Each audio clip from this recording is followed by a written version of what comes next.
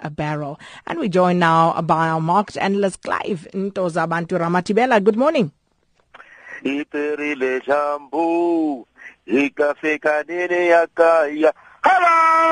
Top of the morning to you, Sakina, and the rest of the AM Live listeners.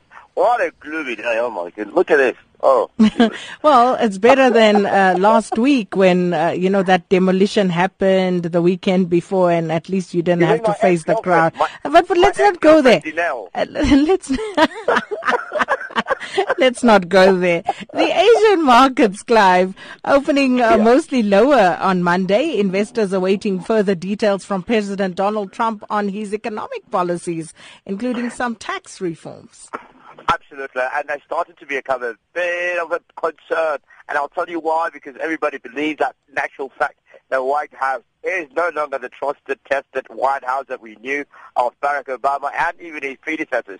So, for the first time, it seems like there's something that's taken place within the administration of Donald Trump, which is not very well with the rest of the world's economies. And I'll tell you, when they met with Shinzo Abe, who is a massive Kaiser Chiefs fan, and also the Prime Minister of Japan, people thought to themselves, perhaps maybe this is good signs. You would remember that the relationship with Japan and the U.S. has been quite thin, but President Obama, former President Barack Obama, managed to somehow pull some strings, and we remember them celebrating Hiroshima and also Pearl Harbor to try and tighten down those particular relationships. It seems that this time around there was a little bit of confusion, particularly on the Japanese Prime Minister with regards to the policies that Donald Trump is trying to implement. For example, there was a NATO meeting that took place over the weekend at which a lot of criticism was raised with regards to commentary that was made by the administration of Donald Trump with regards to moderating the relationship with NATO, particularly in the European sector of things where they believe that relationship is very, very crucial and central. However, Sakina, that was affected a lot of the Japanese market. You would have seen that companies like Sony, like Honda, and including Kodak as well, were sitting in the negative in red. Kodak particularly down on an average of 1.4% as the yen strengthened against the US dollar, which obviously hurt a lot of the export numbers. So it is becoming very, very difficult, particularly on tax reform. And there's a rumor, Sakina, that President Trump does not get his news sources from what you would expect presidents to get their news sources. He uses Fox News. It is not a rumor. Let me just disabuse you of that. It is not a rumor. Yeah, my goodness. So pressure mounting ahead of the budget speech this week. The political rumors. Are investors concerned about that? It's bubbling under. It's okay. I don't know what to say. But let me tell you this. For me, it is very important that Minister Pravin Gordhan focuses on what is actually at hand. And obviously, there's a number of things that have taken place since the midterm budget speech last year in September.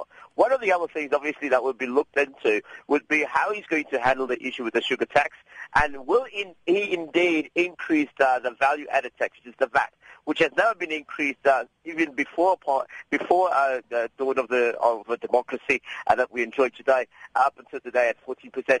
I just want to make a clear comment here, Sakina. In fact, South Africa's VAT, or the value-added tax, is one of the lowest in the world. I think there's only about another 2 or 3 other countries who are compared to South Africa in terms of the emerging market that have a slightly less or equal VAT. So that is seemingly probably the most easiest one to negotiate, but I doubt that Labour will be impressed with that if it were to happen. You would have seen how they responded, particularly with the sugar tax, which is still very sensitive, by the way, particularly coming from the beverage society and unions as well, talking about how 6,000 jobs could be at stake should that happen.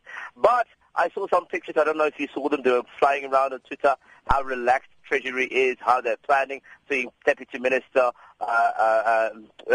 join us, and team as well, the Treasury there, the CFO as well being there. So I think that we must expect a very good, diligent budget.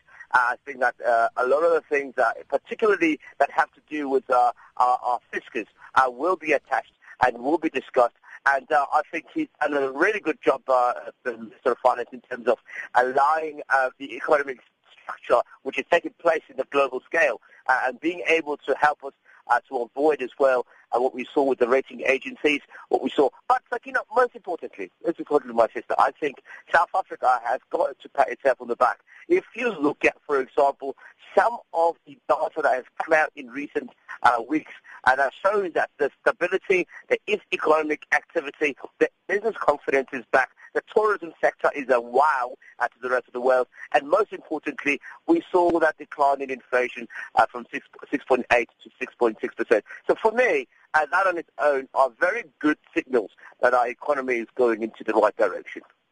And then just a final one on the South African rand, especially in the context of a rebounding dollar.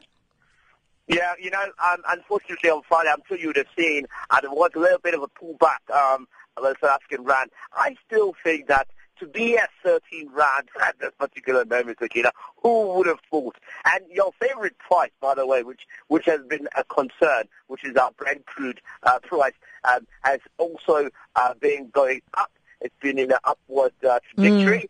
But thanks to the rand stability and the rand strength, there are no rumours of a petrol hike yet. So I think that's phenomenal. So I'm hoping that the rand does keep shape.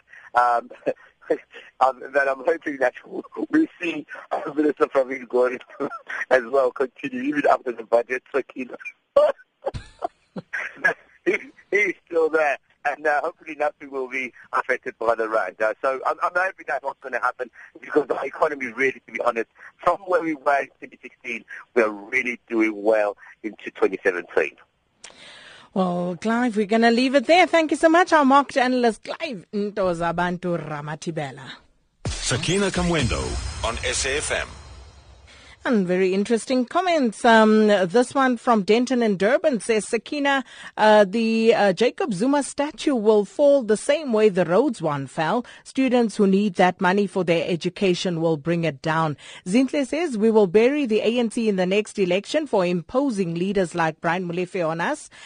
Jack in Alberton says, Saxon World Shabin was nowhere to be found, and now Molefe's name is nowhere to be found in Ward 29 in Harties, a political dribbling wizard he is. And then this one unsigned, I do not trust anyone in South Africa because of corruption, whether you are superior or inferior, ANC or DA, to me, they are all corrupt. And Catherine Robertson says, if Molefe takes over as finance minister, then the Guptas and Zuma will be able to loot treasury.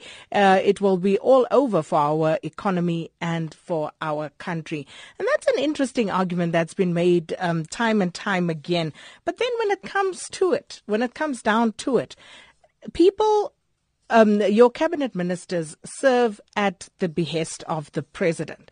It is therefore his prerogative to appoint whoever he deems fit, whoever he trusts to his cabinet. And Pravin Gordhan might not be his choice. So whether we like his choice or not is a different matter, but it remains his prerogative, and that we can do very little about. It's 4 minutes before 8. The South African Weather Service says that the depression that began as tropical cyclone